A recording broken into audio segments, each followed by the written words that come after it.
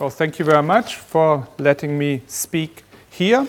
It's actually very nice having had all those presentations before me because I can build on all the material that has been presented. And actually, I'm focusing on a rather narrow issue, much narrower than the talks before me, and I will build upon what Robert Nichols has started to introduce, the DIVA model that we have collaboratively built. So I'm focusing on the question, what are the effects of mitigation and adaptation on coastal impacts? So I'm not looking at different sea level, or I'm not trying to identify the sea level rise scenarios. I'm just using scenarios and then trying to think, what does mitigation do to sea level rise and how does that translate into impacts? I also would like to acknowledge the co-authors. There are a couple of people from the IMAGE team, Mona Isaac and Detlef van Woeren. Robert Nichols has been involved, as well as Richard Toll from our DIVA team. Just very briefly, Robert has already introduced the DIVA model. This is the one I'm using for this presentation in combination with the IMAGE model. I'm only looking at 3 impact indicators. So the first one is the loss of wetland, and we have seen that before in Robert's presentation. The second indicator is the number of people flooded, which is actually the expected number of people that experience flooding at least once a year. Other people call this indicator people at risk. And then I'm looking at the total cost, so the sum of damage and adaptation cost. And damage cost includes the land loss due to coastal erosion. It includes the flood damage and the land damage by salinity intrusion into the lower reaches of rivers. Adaptation cost includes those 2 options that have been mentioned before, dike building and beach nourishment. The scenarios we're looking at are actually new scenarios that have been developed in the context of the ADAM project by the IMAGE team, and the specific focus was on low stabilization scenarios.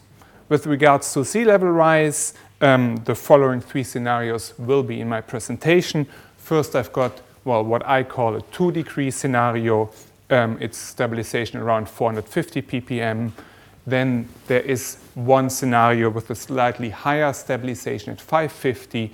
This is included for reasons of showing the sensitivity to mitigation. And then there is a 4-degree scenario leading to 4 degrees, all compared to pre-industrial. Well, we are rather conservative in our estimates of sea level rise. For the talk I'm giving, it doesn't really matter. What I want to show is the difference between mitigation. So the sea level rise here under the base scenario that leads to above 0.6 meters can be brought down by mitigation to around 0.4 meters under the 550 scenario and a bit lower under the 450 scenario. The assumptions with regards to socioeconomic development, as Robert has stressed, it is very important since socioeconomic development determines what is exposed to sea level rise in the coastal zone. Well, we did not use the SRES scenarios. We used new developments of the ADAM project. Roughly, we are around the UN medium fertility projections for the population increase, and the population saturates around 9 billion and then declines a bit. Per capita impact grows exponentially. It's a bit lower than the A1 estimate. Then I'm using those 2 adaptation strategies similar to Robert's talk. So without adaptation, we get the classical potential impact kind of view of the world. With adaptations, we raise the dikes and we nurture the beaches, and mind that no adaptation options are considered against the loss of wetlands and also against the salinity intrusion into lower reaches of the rivers. So I have split my talk into a global picture and then a national level picture. So let's first look at the global figures. This is basically exactly what Robert has shown before. This is the loss of wetlands. Here our scenarios, they're all around the 0.5 meter scenario that Robert has shown. So we lose by the end of the century about 1/3 of the global wetlands. And you see, well, the effects of mitigation are actually rather small, of course, due to the delayed response of the ocean and because we're only looking into the 21st century. Sorry, the green line is the base one, the black line is the 450 ppm, so the 2-degree scenario, and above here we've got a base or a reference, a hypothetical scenario of a world where sea level would not rise, just for reasons of comparison. What you see here on the left-hand side is the situation without adaptation. On the right-hand side, you see the situation with adaptation. And as I said, since we do not include adaptation options, those two figures are identical. Now let's look at people flooded. And again, and this will remain for the rest of my presentation, we've got the cases without adaptation on the left side, the cases with adaptation on the right side. So people flooded, now we are in log space. So we have currently around, 50,000 people experience flooding once a year. This number goes up to around 200 million per year in the year 2100 under the base scenario, and it can be brought down, roughly by 50% through mitigation. If we look at the case with adaptation, we get a completely different picture. There we see that the number goes down actually to below 1 million under the, assuming adaptation. And we also see that the differences between the scenarios is rather small. So mitigation has rather little effect. The total cost, so again, this is the sum of adaptation plus damage cost. Here, of course, on the left-hand side, it is only damage cost since those are the no adaptation cases. And what we see here, again, we've got rising costs up to around 200 billion US dollar per year in the year 2100. On the right-hand side, we see that the costs only rise, only in parentheses, up to 60 billion per year under the base scenario and maybe 30 billion under the mitigation scenario. So they are roughly factor 3 to 4 lower than if we would assume that people would not adapt. Now, if we look at the cost relative to GDP, we get a different picture on the right-hand side. So here again, we've got the increasing relative costs going up to 0.1% of global GDP for the base scenario. If we look at the costs under the adaptation scenario, we've got falling costs. So the total cost of sea level rise is actually falling with reference to the growing economy. The economy grows faster than the damages and the adaptation costs. So, and we see it drops down to around, 0.03% of global GDP by the end of the century.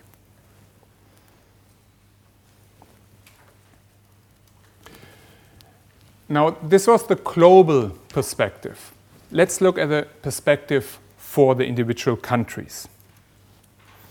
And now I first must explain this figure. It's probably a bit difficult to read.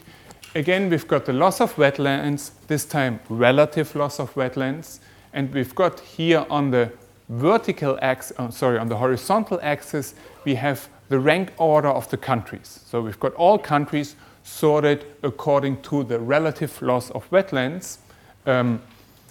If we start with the black line here, that is the base scenario in 2100 without considering adaptation, we see that some countries lose actually almost all of their wetlands and other countries lose, well, just a couple of % of their wetlands.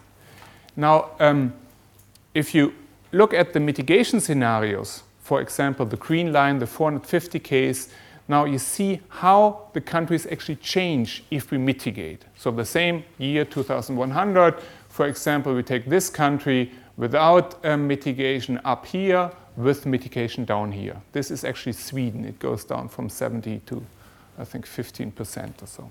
So what I want to emphasize here is two things. We've got a great diversity in terms of the degree of effectiveness of countries, and we've got also a great sensitivity of some countries to mitigation. And mitigation here meaning 20-25 centimeters less sea level rise in the year 2100. Again, right and left-hand side are identical because we're considering wetlands. Now, if we look at people flooded, this time again the relative number to the population, and let's first look at the impacts over time under the 4-degree scenario. So what we see here is, let's start with the black line. This is the year 2000, and it shows the relative number of people flooded in all of the coastal countries. So we see we've got some countries that have around a percentage of the population that already today experiences flooding once a year, and we've got, well, quite a lot of countries below 0.01%. Now, if we move through the century, then the rank order changes, and this is what you see by the spikes up here. 2100 is then the green line. So the point I want to make, or the point we see, is that the way the degree of effectiveness changes also greatly over the century. And for some countries, the situation gets much worse. For others, not so much. Now, if we switch on adaptation, then generally we've got the same picture as the global one, namely that over time the degree of effectiveness falls. So the green line is below the black one. And we also see that generally the numbers are about 2 orders of magnitude below the numbers without adaptation. We also see that some countries, however, actually get worse during the century. So in 2100 and also in the mid of the century, some countries have actually more people experiencing flooding than today, even if we assume adaptation. And those are predominantly the small island states and those countries with low GDP density in the coastal zone. Now, the total cost, again, over time, under the 4-degree scenario, we actually got the similar picture. Well, the general picture is, without adaptation, total costs go up. With adaptation, they go down. And again, we've got some countries that spike through the black line, so whose cost actually increases over time, and those are, again, the countries that have low GDP densities and a high exposure, like small island states. That would be sufficient, yes. This is my last slide on those figures. So this time we compare the effects of mitigation in 2100. Again, we see the total cost relative to GDP. We see actually that the effects of mitigation are rather small for many countries if we assume no adaptation. We also see that the effects are rather, well, are substantial for some countries if we assume adaptation. And in particular, again, those are the small island countries and those with low GDP and population densities. There we can actually gain a lot by mitigation. So we can bring down relative costs by up to factor 10, from 1% of GDP to 0.1%. So let me conclude. Well, first, again, from the global perspective, the point I was trying to make is that adaptation is, well, at first sight at least, more effective in reducing social and economic impacts than mitigation, and increasingly so during the century. And this only holds for the 21st century. So I'm taking a rather narrow focus here. Then also we see that adaptation, it is effective, and it is really effective independent from the level of mitigation. I'm thinking about even if I would have no sea level rise at all, it makes sense to raise the dikes in order to adapt to increasing GDP and population numbers. I would also actually be very cautious about the value of impact assessments that do not include adaptation. Because as we've seen, it is, well, the numbers are greatly different, and assuming that people don't adapt, well, assuming that people who live in the coastal zone and experience more and more flooding, that they will still continue to accumulate assets and to dwell in the coastal zone is rather unrealistic. Now, when we assume adaptation, we have seen that, well, the economy, the global economy grows faster than the monetary damages, so the economic damages fall during the century. The social damages also fall from a global perspective.